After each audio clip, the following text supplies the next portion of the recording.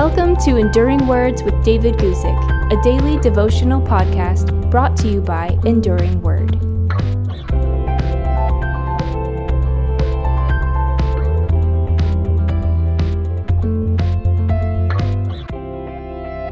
Today, I want to talk to you about something very important in the Christian life, and that is the need to forgive.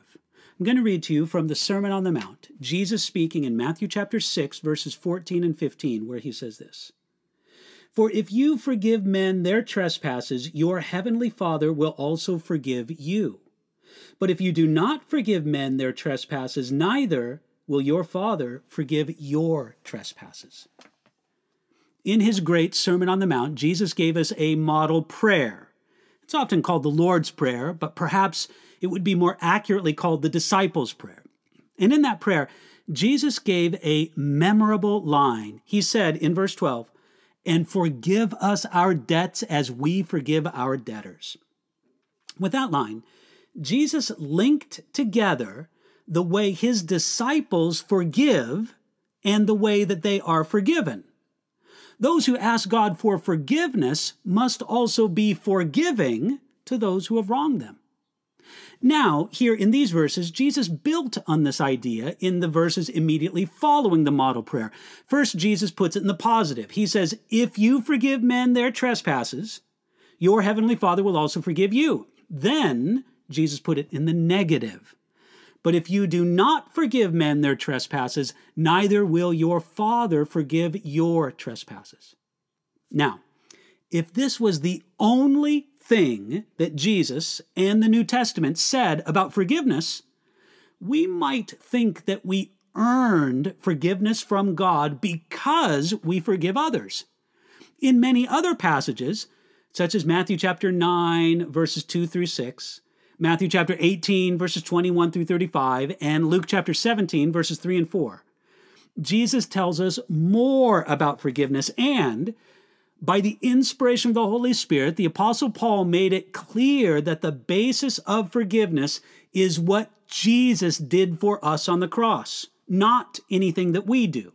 You can see Ephesians chapter 1, verse 7, and Colossians chapter 1, verse 14. Taking such passages into account, we see Jesus' point in this context. Forgiveness is required for those who have been forgiven. We, as believers in Jesus Christ, those who have been forgiven, we are not given the luxury of holding on to our bitterness towards other people. When we begin to see how greatly we have sinned against God and how great his forgiveness is towards us, then we properly see that what others have done against us is small by comparison. You see, it's all a matter of perspective.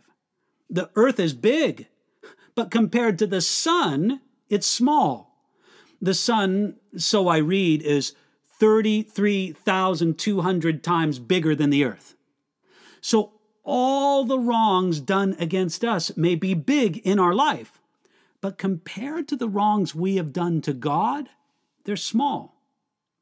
And if we have an exaggerated view of the wrongs done against us, it proves that we have too small a view of our own wrongs against God. Let's be honest. Forgiving others is often hard. It's among the most difficult things that we do in the Christian life. We can only do it if we really appreciate how greatly God has forgiven us, yet we must do it.